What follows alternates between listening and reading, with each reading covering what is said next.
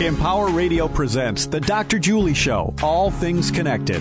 Break through the illusion of separation, explore the infinite field of possibility, and make connections that inspire. Now, here's your host, Dr. Julie Kroll.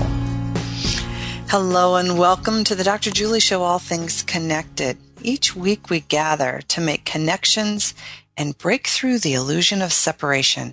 I hope something you hear today in this next hour opens you to the infinite field of possibility.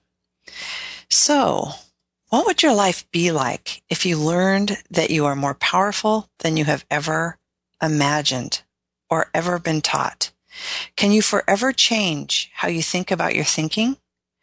Stunning new scientific discoveries about the biochemical effects of the brain's functioning show that all the cells in our body are affected by our thoughts.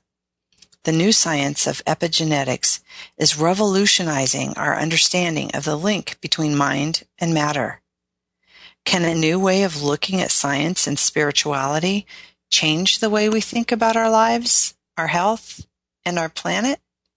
Our guest today is going to show us how leading-edge science has unraveled in ever greater detail how truly connected the mind, body, and spirit are. I invite you to take a few deep breaths, bring your awareness into this moment, open your mind, connect with your heart, and settle into your essential self as I introduce our guest. Bruce Lipton, cell biologist and lecturer, is an internationally recognized leader in bridging science and spirit. Bruce was on the faculty of the University of Wisconsin School of Medicine and later performed groundbreaking stem cell research at Stanford University. He is the best-selling author of The Biology of Belief, The Honeymoon Effect, and Spontaneous Evolution. Bruce received the 2009 prestigious Goy Peace Award in honor of his scientific contributions to the world. I am so happy to have Bruce with us. Welcome, Bruce. I am so happy to be here with you, and also so happy to be here with your wonderful audience, because I know your show is really appealing to those people looking for evolution, and there's just a wonderful community of cultural creatives listening, and I'm having just a delight to have that opportunity to talk with them.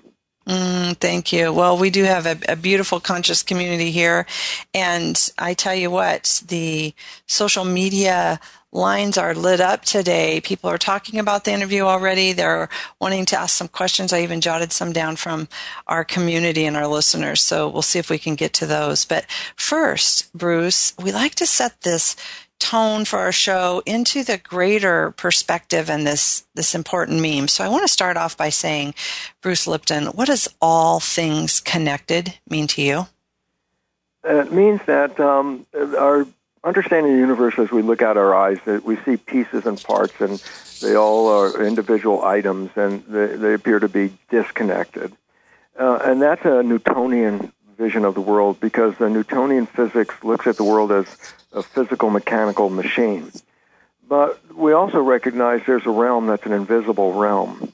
And this invisible realm actually is what creates what we see as the physical realm. So a new science came in after Newtonian physics, which said, simple, Newtonian physics said, yes, there's an invisible realm and a physical realm, but to understand the universe and how things work, you don't have to understand the invisible realm, so you just focus on the physical plane. So, for example, in health and biology and all that, we talk about the physical characteristics of biology, but we don't really talk about consciousness and spirit and mind, because they don't represent physical things, so they're not relevant in conventional medicine. And it turns out quantum physics came in 1925, when it fully was introduced as the formal science. And quantum physics changes the entire view of the world, because instead of seeing the world as two different things, a physical and an energy world, quantum physics, which is a bigger science than Newtonian physics is by a landslide, quantum physics says everything is energy, everything is one. And how they got that is when they started taking apart the physical world, the atom, and they broke it down. They got electrons and protons and neutrons, and then they break that down. They got quarks, and they say, okay, what's making the quarks? And that's when it got really strange, because at that point, became understandable that there was nothing physical at the bottom. It was an energy. It was all energy. And so our expression of what we see physical is just a very unique form of energy. There's no physicality to us. And then you say, so what? And then the bottom line is this. Well, if matter is made out of energy and the invisible stuff is made out of energy, and energy has no borders. I mean, if you're sitting in a room anywhere right now, think about this. Radio and television broadcast waves, cell phone waves are coming through. Solar energy is passing through your building and all that. And I go, you can't separate them. They're all intermixed. There's no way you can unentangle them. And I say, yeah. Now add to that everything that you saw that was physical, because it also represents energy, and then you realize everything is one. There's nothing that's not connected to something else in our entire universe. Everything is connected to everything, and that brings in a picture of what we would like to refer to as holism. You want to understand life? As medicine, we focus on the human body. Oh, it's not working right. Oh, there's something broken in the body, and we look for the genes and all that kind of stuff. And now we find out that it's actually less than 1% of disease is based on genes. 90% of disease or more is based on how you respond to the environment, and that means how you are connecting with this holism.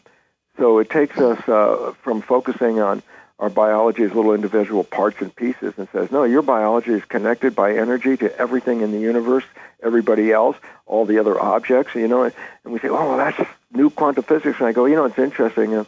The Asians have understood feng shui for thousands of years. And I say, what is it? And they say, every physical object has energy to it. And therefore, by putting objects in certain positions, you are creating an energy sphere, which is the feng shui creating of an energy environment. And so, while Western science is defining it in the terms of quantum physics, the knowledge that everything was interconnected by energy was well known by Asians thousands of years ago. Mm. Yeah, this whole conversation, it's beautiful because this is one of the things that you have done, and you've gifted the world with some incredible research and your voice and your writings and your speaking. And you have just released the 10th anniversary edition of The Biology of Belief, and you brought in this topic. And so as we're talking about that on the program today, maybe you can explain to our listeners in an easy way, just like you did, about epigenetics. What is this? And this whole new idea that our genes don't create our health and illness. What does that all mean? Well, it's the most exciting revolution in civilization that, since, maybe Newtonian physics was a long time ago. And the reason for this is, let me just take you back to where I was. I was teaching in a medical school, teaching medical students the conventional belief at that time, 1970s. It was called genetic determinism, and it's the belief that genes control the characteristics of our life, and it wasn't just the physical. It turned out to be also the behavioral and emotional characteristics were then attributed to genes. And I say, well, what was the meaning of this education? I say, well, we're teaching people that their life is controlled by genes. I say, well, why is that relevant? I say, because as far as we know, we didn't pick the genes. We can't change them if we don't like the genes that we have. And then you realize, well, wait a minute, my life is controlled by genes, and I have no control over the genes. And I go, yes. And then I say, well, what is the outcome of that understanding? And it's like, I am a victim of my heredity. That characteristics in my life are going to unfold, not because I want them to unfold, it's because I inherited the genes, and they're going to make it unfold, so I'm a victim. And I said, the consequence of being, perceived as a victim is then no responsibility. Why? Well, how can I be responsible? I'm not in control of it anyway, so therefore I'm not responsible for my health. The genes are doing it. So then, so now there's no responsibility. There's victim and no responsibility, powerless because I can't control it. And then the need, and this is the catch that always gets me, the need to buy a rescuer because you can't control this, but somebody can. And who are you going to pay? And then we have the pharmaceutical industry come in and say, yes, pay us and we will take care of you. And so, normal story, everybody out there is still in the conventional world in belief of that story, that genes are controlling their fate and they have no power in their victims. And epigenetics, well, I was teaching that in the regular part, that genetics in the regular students in the medical school. I was carrying out research on stem cells, and stem cells are embryonic cells. They're multipotential cells. And what I was doing was simply this, is I was taking a single stem cell, put it in a Petri dish by itself, so it's like an embryonic cell, and it divides every 10 hours. So after a week, I have about 50,000 cells, because it keeps doubling every 10 hours, and I get about 50,000 cells. But the most important point is they're all genetically the same. And this is going to be a major jump here, Julie. So this is, okay, here we go. For it. Yeah, sounds great. 50,000 genetically identical cells. I split them into 3 Petri dishes, and I changed the environment. In a little sidebar here, environment. It's called culture medium. I say, well, what is culture medium? I say, well, go look where I get the cells from. If, like, I get cells from inside your body, when you open it up, there's all fluids in there and blood and all kinds of things. I say, oh, cells are like fish, and that inside your body is this aquarium of fluid. So cells grow in fluid. I can't grow them on a dry Petri dish. I say, well, what about the fluid? I say, well, to make the fluid that cells grow in, I go to the organism from where I get the cells. So if I get mouse cells, then I go to a mouse and I take its blood, and I look at the chemical composition and try to recreate that, so that my mouse cells are growing in the equivalent of synthetic mouse blood, culture medium. Or if I get human cells and I look at composition of human blood and create culture medium on that, and then so basically the environment of the cells is the equivalent of the blood. That's the analogy, okay? Here's where the experiment now, back up, sidebar over, back to the experiment. 3 Petri dishes, genetically identical cells in each dish, but I changed the chemical composition of the growth medium a little bit in each dish. And lo and behold, in one dish the cells form muscle in one environment with one chemical composition. In a second environment with a slightly different chemical composition, the cells form bone. In a third environment with yet a different chemical composition, the cells form fat cells. So in one dish muscle, one dish bone, and one dish fat are the results. And I said, well, what controlled the fate of the cells? What caused them to become muscle, bone, or fat? And the first thing is this: they were all genetically identical. So you can't say, oh, this one had genes for muscle, this one had genes for bone. No, they all had the same genes, exactly the same. The only thing that was different was the environment, the culture medium. And I go, wow, okay, genes are not controlling the fate of the cell. The chemical composition of the environment is controlling the fate of the cells. And if you change the chemicals, you change the fate of the cells. And it's like, well, wait, so the genes didn't do this? And the answer is no. There's the whole belief that genes turn on and off. Let me just tell you right now, that is completely false. I'll give you a simple reason why. A gene is no different in function than a blueprint is. A gene is a pattern to make a protein, which is the building block of the body. I say relevance? Well, if an architect's working on her blueprint and you lean over her shoulder and you say, excuse me, is your blueprint on or off? And she turns and says, well, are you crazy? It's a blueprint. It's not on. There's no on and off. I go, precisely. Genes have no action. And yet for years, everybody says, oh, a gene caused cancer and a gene did this and a gene turned on or off. And it's like completely false. I said, well, how did the genes work? Well, I go back to my experiment. I said, well, what activated the genes? I said, the signals from the environment. And all of a sudden it's like, oh, the control was not in the genes, it was in the environment. I go, absolutely.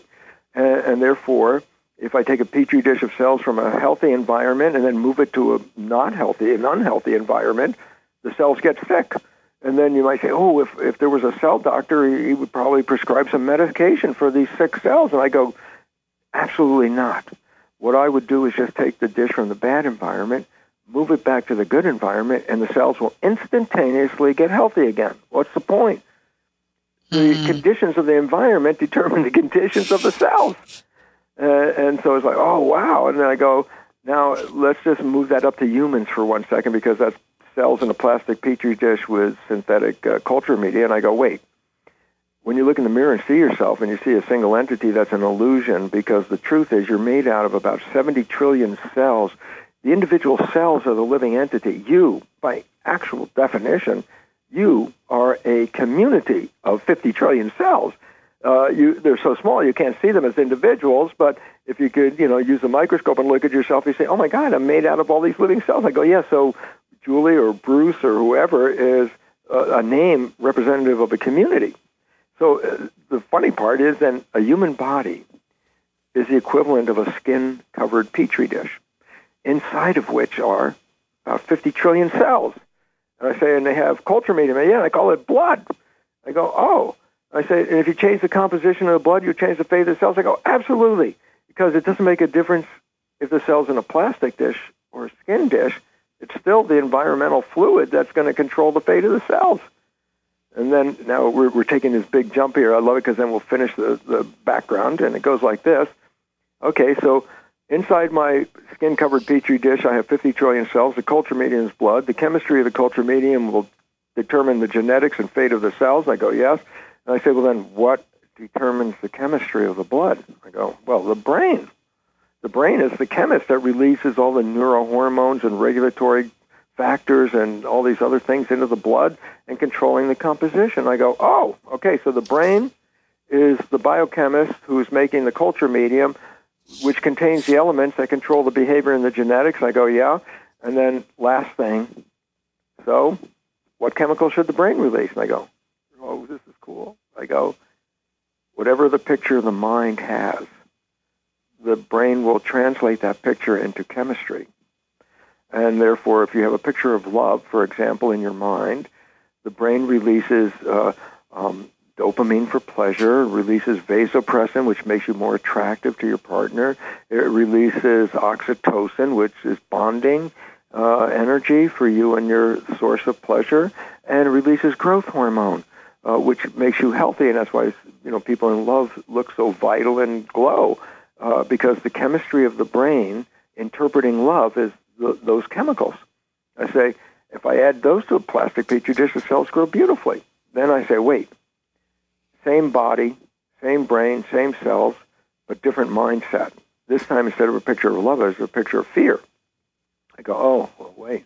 The brain does not release any of the chemistry of love when there's a picture of fear. When the brain sees a picture of fear, it releases stress hormones and inflammatory agents that influence the system and get it ready for fight or flight and all that kind of stuff. And it has a dramatically different function on the genetic activity and behavior of your cells because you've just changed the culture medium.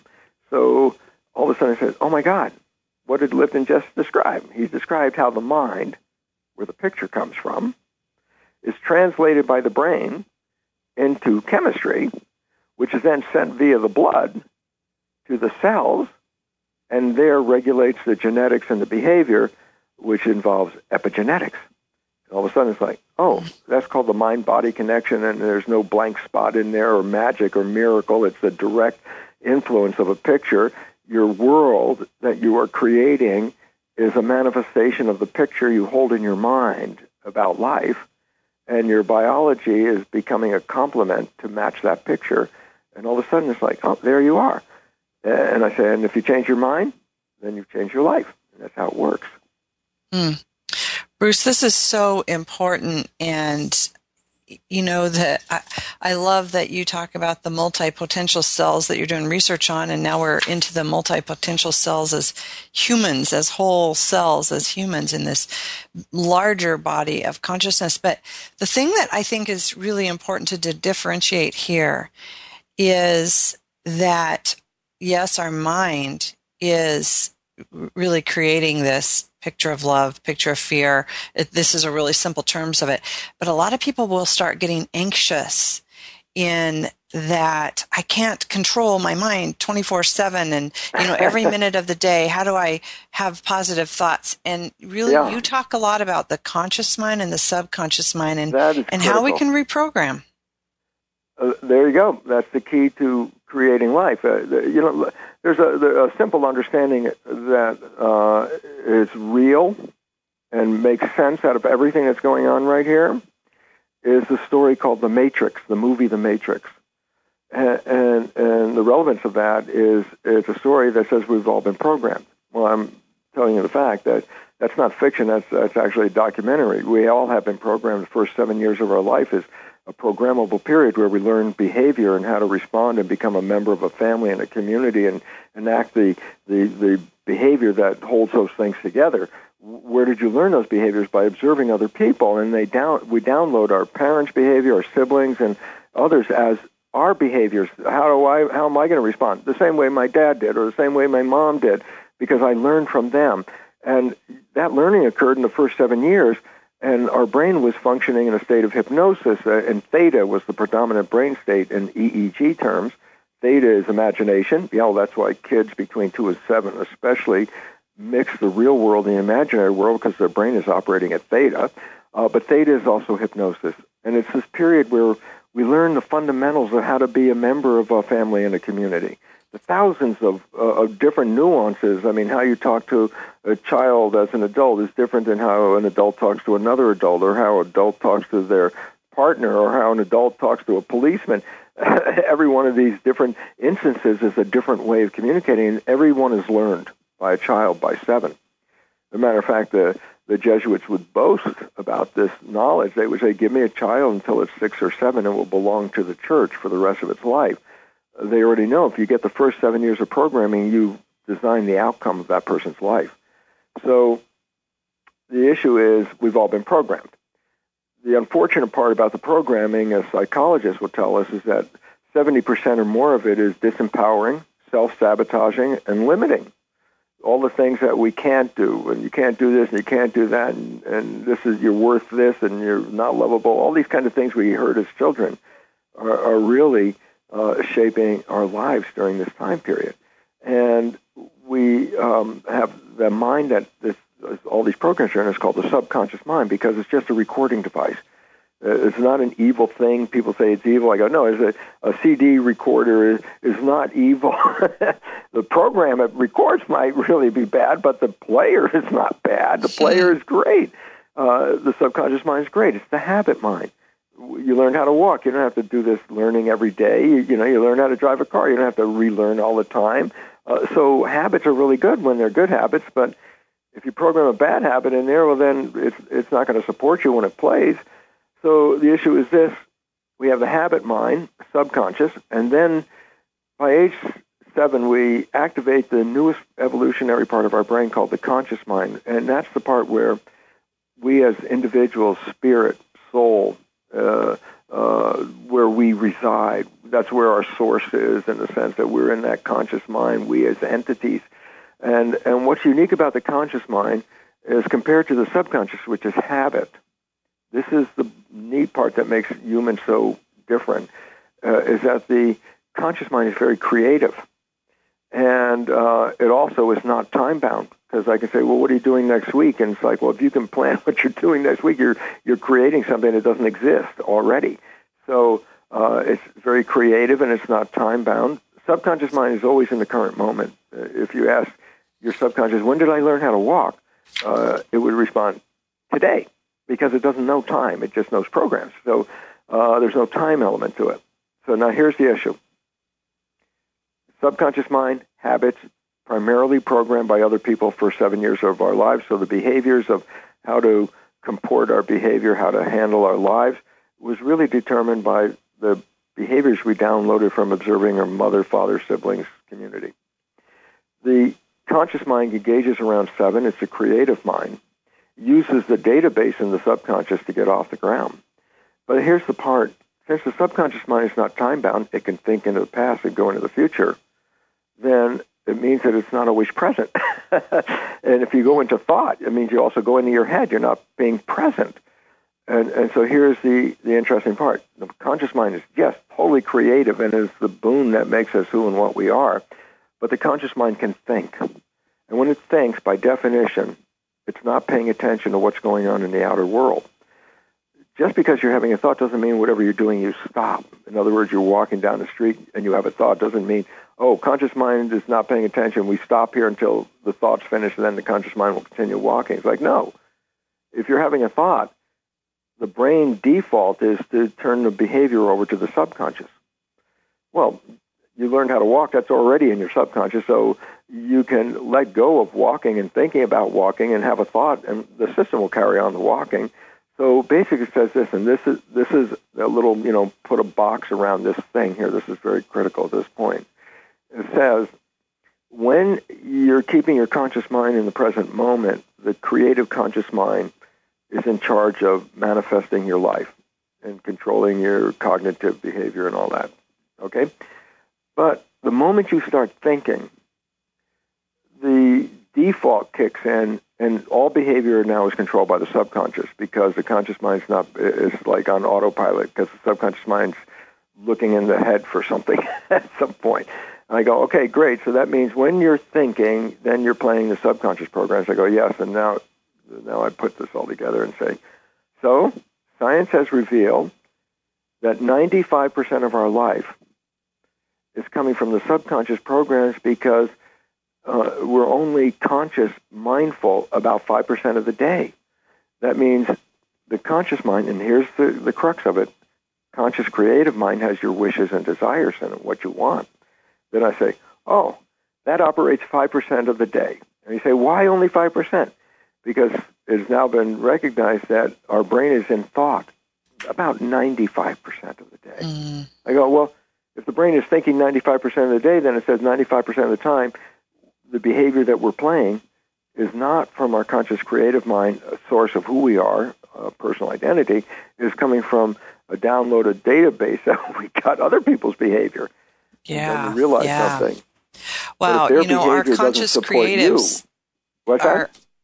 Excuse me, Bruce, sorry to interrupt you. Our conscious listeners are probably firing off on lots of ideas of how to reprogram here. So we need to take a quick break. When we come back, we're going to dig deeper into this and look at how you can reprogram and be the healthiest, best you can be. So we're going to take a quick break.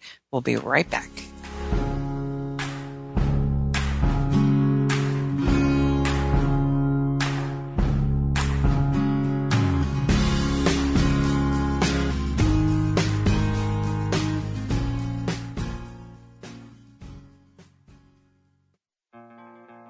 My name is Dale Pazinski. I'm 19 years old, and this is how I live united. I've always been kind of a computer geek, and I found a way to use those skills to help the homeless in my community.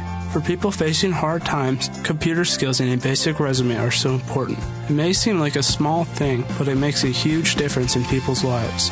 So with United Way, I created a program where I work with the homeless. Together, we go through their whole job history, write a resume, and then save it on their very own USB drive. We provide workbooks and training certificates. I even budgeted for cupcakes so we can celebrate as a class when one of our people gets a job. That's huge.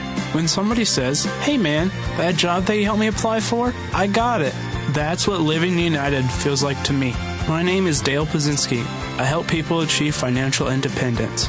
So I don't just wear the shirt, I live it. Give, advocate, volunteer, Live United. Go to liveunited.org. Brought to you by United Way and the Ad Council. There's a place where a total stranger will give their blood to save your life. There's a place where someone you never knew will save your child from drowning.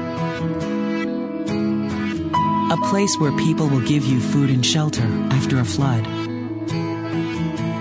There's a place where, when you need it most, someone will reach out their hand, put it across your shoulder and say, "Everything's going to be okay." That place is called America, where we look out for each other. And it's up to us to keep it that way. When you help the American Red Cross, you help America. Call 1-800-RED-CROSS or visit redcross.org today. Hey parents, finding it hard to communicate with kids in today's world of ever-changing slang? Hi, son. Excuse me? Introducing the Communicizer. Just strap non-toxic Communicizer to your mouth and go from boring old man speak, I'm here if you want to talk, to 100% off the chain. Text me whenever, yo. It's that easy. Thanks to Communicizer, I'm relevant to my kids again. I'll fly, boo. And now when you buy Communicizer, you get the auto-tune attachment free. Sounds so hip-hop, your kids will want to talk to you for hours. I used to have to walk 3 miles uphill to school every morning, shorty. I love you, Dad. I love you too, son. Communicizer is not available in stores because it doesn't exist. But that's okay. You don't have to be perfect to be a perfect parent. Because kids in foster care don't need perfection. They need you. For more information on how you can adopt, go to adoptuskids.org. A public service announcement from the U.S. Department of Health and Human Services, Adopt Us Kids, and the Ad Council. Now, back to the Dr. Julie Show, all things connected on Empower Radio. Welcome back. We are talking with Bruce Lipton. If you're inspired by our conversation today and want to share it with others, or maybe just listen to it again, please visit our website at thedrjulieshow.com, where you'll find the archive for this show and all of the upcoming guests as well. And stay connected all week on our Facebook page, All Things Connected with Dr. Julie, where we continue the conversation. And you want to find out more about Bruce? Check out his website. That is brucelipton.com, just like it sounds, brucelipton.com. Bruce, before the break, we were talking about creating this state of non-thinking, which I know in a lot of people's minds, we're looking at energy medicine, we're looking at meditation, we're looking at creative pursuits, the arts, all of these things that maybe take us out of thinking mode. And your book is called The Biology of Belief. So maybe we can go just a little bit deeper into really how do we learn to manage and reprogram a real thinking. We, in our Western culture, we're in our heads a lot. And then what does the role of belief have to do with the thinking mind? Well, let's answer the last one very quickly with a picture of like, wow, and it goes like this. If I hypnotize you and say I'm going to touch you with a burning cigarette, and I just touch you with the tip of my finger, most people within a minute or two will start to create a blister and go through the whole burn effect. And it's like, well, how did that happen? Obviously, my finger wasn't burning you. I go, the mind perceived that it did. And the mind, even the local cells where the site where I touched, the local cells are, hey, nothing happened here. And yet the mind sends signals to the through the brain to that particular part of the body and says, I saw you got burned, so activate the entire burn response. So you get the whole blister and all that kind of stuff like that. And it's like, well, wait a minute. There was no reason for it. Yeah, but your belief made it. And that is an example of how specific a belief is. I mean, you didn't just get blisters everywhere. You got it exactly where you touched it because the belief was that was the spot where I got burned. And I manifest a burn response without any burn at all. And I say, this applies to anything in your whole life. You know, cancer. I'm believing about a cancer, I can manifest a cancer. These things happen like that. As a matter of fact, less than 10% of cancer is even based on heredity. It's the vast majority of cancer is lifestyle and belief. So how important is belief? And I said, well, it manifests what we perceive as life. If you believe the world's against you, you will find trouble every day when you get out in the world because your belief will assure that your behavior will, create what you expect. There's a phrase that I use in my lectures, Julie, and it's a short phrase, but it's so profoundly important. So let me say it, and then I'll pause for a second, which is hard for me, but the function of the mind, and this is it, the function of the mind is to create coherence between our beliefs and our reality. The function of the mind is to take our beliefs and manifest the expression of them as our reality. Mm. So how important is our belief? Well, it's shaping everything in your life, basically. So that's important. Now, the issue about the beliefs, now that's the story that is critical because what we talked about was since we use our conscious mind so much, 95% of the time, then by definition, our biology and our behavior and everything we're doing when we're not paying attention is running through the default programs of the subconscious, which then by definition primarily represent behaviors derived from other people. So they're not our way of running life. That's just the way we learned how to do it from somebody else. And then you say, okay, well, we can get out of it by being totally mindful. And I say, yeah. And I say, but boy, that's a difficult thing in this world because we're so pressured into thinking and responding and behaving that, it'd be like, oh, yeah, please just don't think, stay mindful. It's like easy to say, but not really practical in the world we're doing.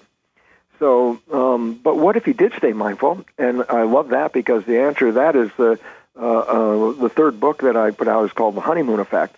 And it basically says, We talked about the fact that we've been programmed. It's sort of like the Matrix, and in the movie The Matrix, they say if you take the red pill, you get out of the program. And they never really say, well, what had happened to life when you got out of that program? And I go, well, in our lives, we have been programmed, so that Matrix part is true. And I said, but many of us have also had the red pill at a time, and our lives changed on a dime. And you say, well, when was that? I say, the first time you fell head over heels in love, big-time love with somebody, your life changed. I say, no matter what was going on in your life up to that moment, things weren't working out, life is a struggle, blah, blah, blah. And all of a sudden you meet this person the next day. It's like, oh, my God, it's heaven on earth. It's like, oh, this is the most wonderful experience of being in love, and everything is brighter and prettier, and all those problems disappear, and life is great. And I call that's the honeymoon period. And I say, how did that happen, that everything was a struggle, and then 24 hours later, it's heaven on earth? And the answer science has now recognized is we became mindful without ourselves knowing it. When you fell in love like that, everything you were dreaming about in a relationship is now in front of your face. And so the mind all of a sudden goes, the conscious mind's like, well, I'm not going into thought. Everything here is really cool. And it stays mindful. And the more it stays mindful, the more that heaven on earth experience is manifesting, because the more you're staying mindful, the conscious mind, the prefrontal cortex, is now the primary source controlling your behavior. And I go, yeah, but that source is the one that has wishes and desires. So when two people come together, become mindful without them even knowing that's what's happening, then in that next period of time, they're living their lives not through their subconscious programs, but through their conscious minds, wishes and desires, manifesting wishes and desires. That's called the honeymoon. And then I say, and then unfortunately for most, it disappears after some period of time, some very quickly, some a little longer, because life gets busy and it starts to encroach on you. You start thinking more about the job, the chores, paying the rent, whatever. And the more you start thinking, the more you start defaulting back to the subconscious, and then life returns back to the struggle it was before. And so I say that we did take the red pill. We did become mindful. And I said, what happened when we became mindful? And the answer was this: you created heaven on earth. Well, that's really good. As soon as you got out of the program, you stopped playing the program, and 24 hours later, heaven on earth. And it's like, yeah, it was always there, except that since 95% of our life was coming from the program, the heaven on earth is not part of the program. You were manifesting the program, and that heaven on earth is gone. And so you can say, well, okay, A, stay mindful. And I say, good idea. Exercises to try and help you do that. Very timely and very difficult. So what's the alternative? Here's the alternative. Take the programs that are the negative programs in the subconscious mind and rewrite them so they become the positive programs in the subconscious mind. Point, if you rewrite all the negative ones, and then think about it this way: whether you're mindful and creating from your wishes and desires, or whether you're thinking and then defaulting to the subconscious, which is what? Programmed with wishes and desires, then whether you're mindful or not, you're still moving toward heaven on earth all the time. So the issue is, A, learn to be mindful, very difficult. B, rewrite the negative programs that are interfering with your life at this point. And then that opens up this big can of worms, Julie, about, well, how do you do that? And, what's the issue? So if I can continue running off at the mouth here, I realize the conversation is, I'm talking a lot. No, you know what? This is right here, this rewriting the programs is a really important conversation. And I know many of our listeners have asked this question. This is what they were proposing to talk about today. And I had this experience just last week. I want to give you this example, and maybe you can get into what is rewriting these programs, because I went to an energy practitioner and I wanted assistance to rewrite a program. And I had an item that I believed was harmful to my body, and so I wouldn't consume it, sugar. And I wanted to change my relationship with sugar. And so through this energy and his techniques and myself and my intention, I instantaneously saw a shift. I rewrote that program. So let's dig into that. How do we rewrite these negative programs? Okay, number one, the first thing that has to be very clear is that when we say the mind, and we'll subdivide it at this moment into conscious and subconscious, we have to recognize that those are two interdependent elements. They're not the same. They're not connected. And this becomes really important because a lot of people say, well, my conscious mind just learned all the right things about how to live my life. I read the self-help book. I saw the lecture. I learned it all. And I know exactly why my life, I should run it this way. And my conscious mind says, good, do it. And then my life is still exactly the same as it was. And I go, and again, that's because you can educate the conscious mind very quickly because it's creative. Read the self-help book, lecture, videos, just go, aha. And I go, that's how the conscious mind learns, very creative. But the subconscious mind doesn't learn that way. Subconscious mind learns in a completely different way. The first 7 years, it's operating at theta, which is a state of hypnosis. So its first 7 years of learning all the programs of how to live life are downloaded while my brain is in a state of hypnosis. After age 7, at that point, the hypnosis phase is over because now my brain is operating in consciousness as a predominant state. And I go, oh, well, then how do you learn something new after 7? I mean, okay, I learned how to walk before I was 7, and the subconscious mind's got that program in it. And thank God it's a habit mind because I only had to learn it once. But then I learned something after I was 7. Let's say, I learned how to drive a car. I go, well, how did I learn that? Because it's a habit. I say, by repetition. So here's the point. Before 7, you learn just by hypnosis. All you have to do is observe it, and it's downloaded straight into the subconscious. After 7, you want to put in a new program, you have to create a habit. And that means you have to repeat a behavior. And it's very hard for some people because the behavior they want it doesn't really exist in their life, so they're trying out this behavior, and it's like, yeah, but it's not, it's like, that's not my life. I say, keep doing the behavior. And the behavior is follow through what you want this behavior to be. Consciously make this an exercise. Point. Repetition manifests the habit. So it's not going to happen overnight. It's going to be after a repetition. Okay? So the second way is after you're age 7, the second way of learning is habituation, repetition. And it doesn't involve sticky notes. I always like to suggest that they're more or less wishes because there's no behavior associated with it. It's like, oh, yeah, don't eat the donut. I've seen that sign. But it's not changing anything.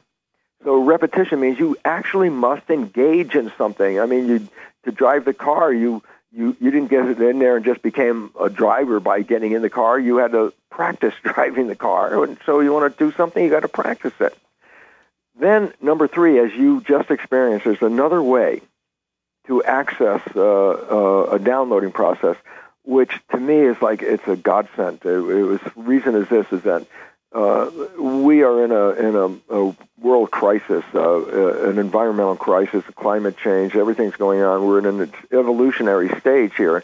And the significance is the crises are due to our current behavior, and by definition, the only way to evolve from this point is change the behavior. So this is exactly what we're talking about. Our evolution is dependent on this.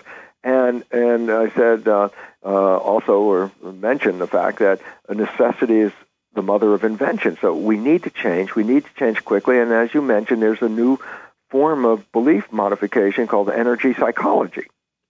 I go, well, what's energy psychology? Well, it's unique, and it has a lot to do with super learning. And you say, well, what's super learning? I say, well, I'll give you an example of a person who understands super learning can read a book by moving their finger down the page. As fast as they move the finger down, that's as fast as they read the page. So they can stand in a bookstore, and as fast as they could flip the pages, they could read the entire book. And so I super learning. I say, well, you got to engage something like that. It doesn't happen naturally. And I'll give you one of the suggested reasons about this, and that is this. Before age 7, both hemispheres of the brain, the right and left, are integrated and work in harmony with each other. And the significance is, before age 7, we are the most amazing learners. A child in a family with 3 different languages will pick up the 3 different languages and not mix them together and actually create 3 different vocabularies and grammar and everything, one for each of them, by 3 years old, okay? I say, okay, wait, you get an 8-year-old or a 9-year-old, you want to teach them one new language. And all of a sudden, this is a much more difficult process than you can imagine. I go, well, geez, when they were 3, they could have learned 3 languages. Now they're 8 or 9. They have trouble learning 1. I go, yeah, because around 7 or after is when the brain goes into what is called brain dominance. Before that age, both right and left hemispheres work in synchronization, harmony with each other. After about age 7, it starts to experience brain dominance. During the day, sometimes it's in the right brain, and then during the same day, and wave-like, it goes into the left brain, and then it goes back into the right brain like a wave, like a scheduling of a wave. I say, well, what is the meaning of that? I go, well, there are different functions. So let's consider, for example, the left brain is logic, and the right brain is emotion. So I say, in the early stage, before 7, logic and emotion are tied up with every learning experience. After, say, age 7, the brain is now working in brain dominance. So sometimes it's in logic, and sometimes it's more emotional during the day. And when the two hemispheres are not in sync, the learning is impaired. So I say, yeah, and if you do what is called hemisync, the Monroe Institute in Virginia has a lot to do with that, Edgar Cayce people. And I say, what's hemisync? I say, well, it's a process where you can get both hemispheres to fire at the same time. And in hemisync, it opens up like a window of superlearning. So if you can get your brain to get into a hemisync, and one of the things is even just a posture called the whole brain posture, is crossing your arms and legs and sitting, it actually engages right and left. And if you do that, it opens up the window of superlearning. And so if you're engaging in an energy psychology process and you can engage superlearning, then that means you can download a new behavior. And this is the great part. In minutes, 5 minutes, 6 minutes, 7 minutes, you can rewrite a behavior as your entire life. And once that behavior is rewritten, it changes everything about your life. And you know, your story about the sugar, Julie, was really interesting because what's our program about sugar? Well, it's very bad for you. It's, you know, all these negative things. I say, well, what would be the consequence of eating sugar with a knowledge that it's bad for you? And the answer is, oh, well, then you're going to get sick. Why? Function of the brain is to take your belief and turn it into reality. My belief is sugar is bad for me. I'm eating sugar. It's going to have to be bad for me now. And I go, here's an interesting one. Down south in the U.S., we have fundamentalists who work themselves up into a state of religious ecstasy. And they do things that they call testifying.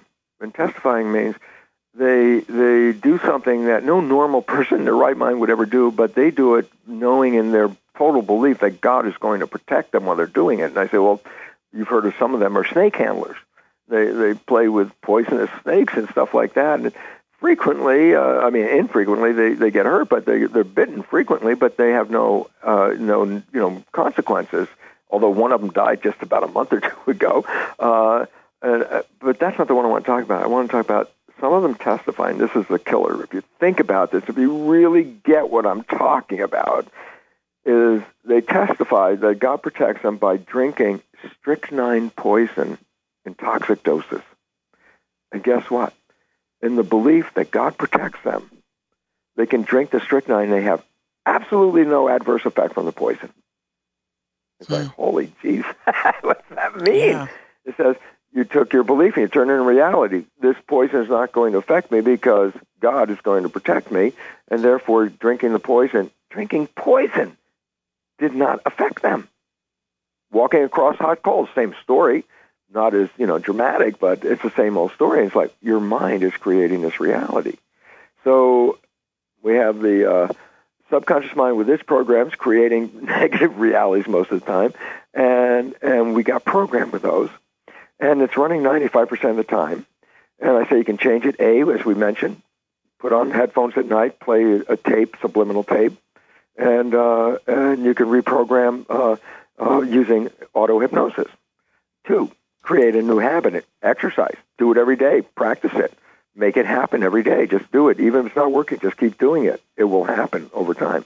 3, and this is the most exciting one as you experience, energy psychology, enter into a state of superlearning, rewrite a program, and do so in minutes.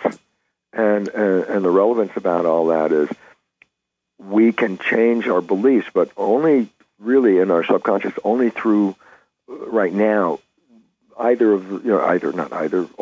one of those 3 modalities. You want to change the subconscious programming, auto-hypnosis, habituation, or using an energy psychology modality.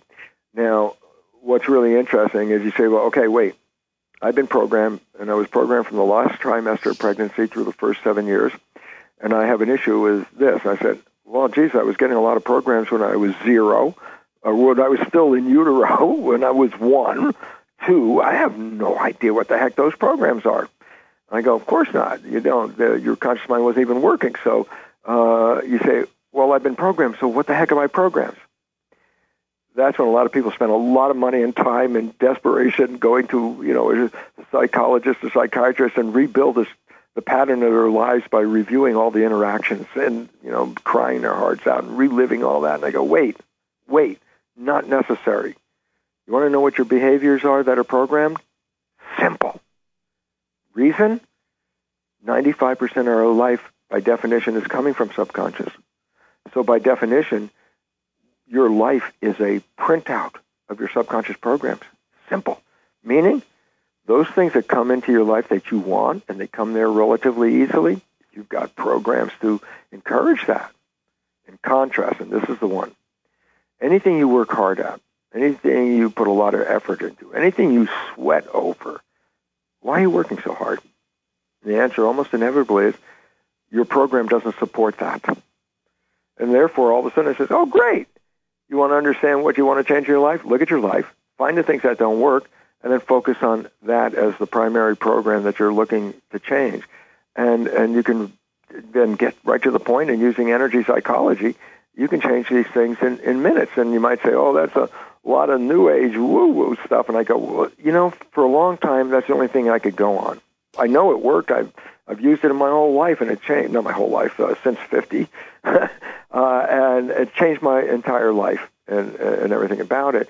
And why is it relevant? Well, in the beginning, I knew it worked because my life changed. But as a scientist, it's like, hey, I can suggest this is a good idea. But today, I completely have a different stand on it. And that is because a friend of mine who is a neuroscientist got involved with us in regard to looking at these belief changes and found, guess what? You could, and we have used this a few times, and that is, we have an audience. We ask who wants to have a belief change, and using one of these energy modalities that I'm familiar with. And Jeff Fannin, the neuroscientist, will have a person who wants to change a belief come up and decide what kind of belief they want to change, go into what is called the balance process where the belief is occurring. But before that, putting wires on their head to read the electrical readout from the EEG patterns, which are then projected on the screen so the whole audience can see the live EEG. And guess what? Right in the balance, even the audience can see, oh my God, it was dramatic enough that an untrained audience can see a profound shift in brain function the moment the belief takes.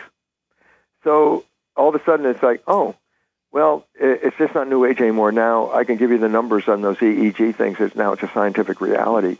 You can change these beliefs using these energy psychology modalities. There is a fundamental change in brain function, changes EEG patterns, which EEG patterns are almost tantamount to fingerprints. Your pattern is yours, and if you change it, that's a profound thing.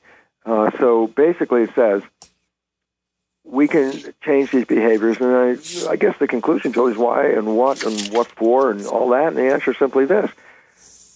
What we realize is, A, we've been programmed, and that most of these programs have created the struggle and hardships that we find in life, that we can rewrite these programs. And if we rewrite these programs, guess what? We don't even have to practice mindfulness, because the moment we're not paying attention and we default to the subconscious, if the subconscious has programs expressing our wishes and desires, then it says even when you're not paying attention, the brain will be still leading you and manifesting your wishes and desires without you even putting in a conscious effort into it. So it's like, oh, that's the resolution, is to look at our lives, adjust the programs that have been limiting to us, rewrite them with programs that fulfill our wishes and desires, and let go. And the moment you let go, it's just like reprogramming a computer. Your whole life will move off in a totally different direction at this point. It's exciting. It is exciting. And, Bruce, you literally, I think I could go check off all those questions of our listeners. I think we've tapped into almost all of them, of course. Just by you being present, we're connecting into that. So, this conversation, I would love to pick this back up again. We didn't talk about evolution. We didn't talk about spirituality. And those are fundamental. Oh, gosh. Do we have how much time? Is there any time left here?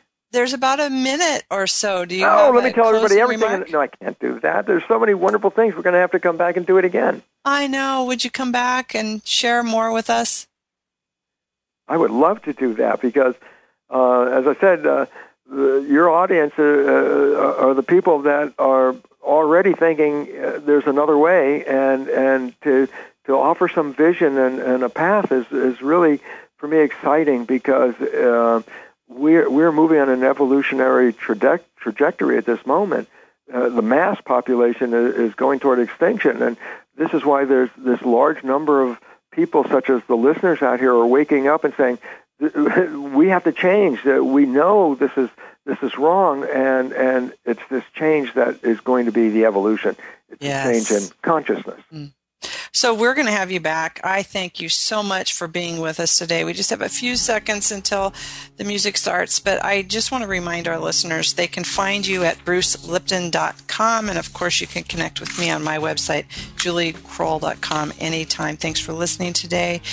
We are creating greater connectivity, and that's always a good thing for the greater good of the whole. Until next time, I'm wishing you conscious love.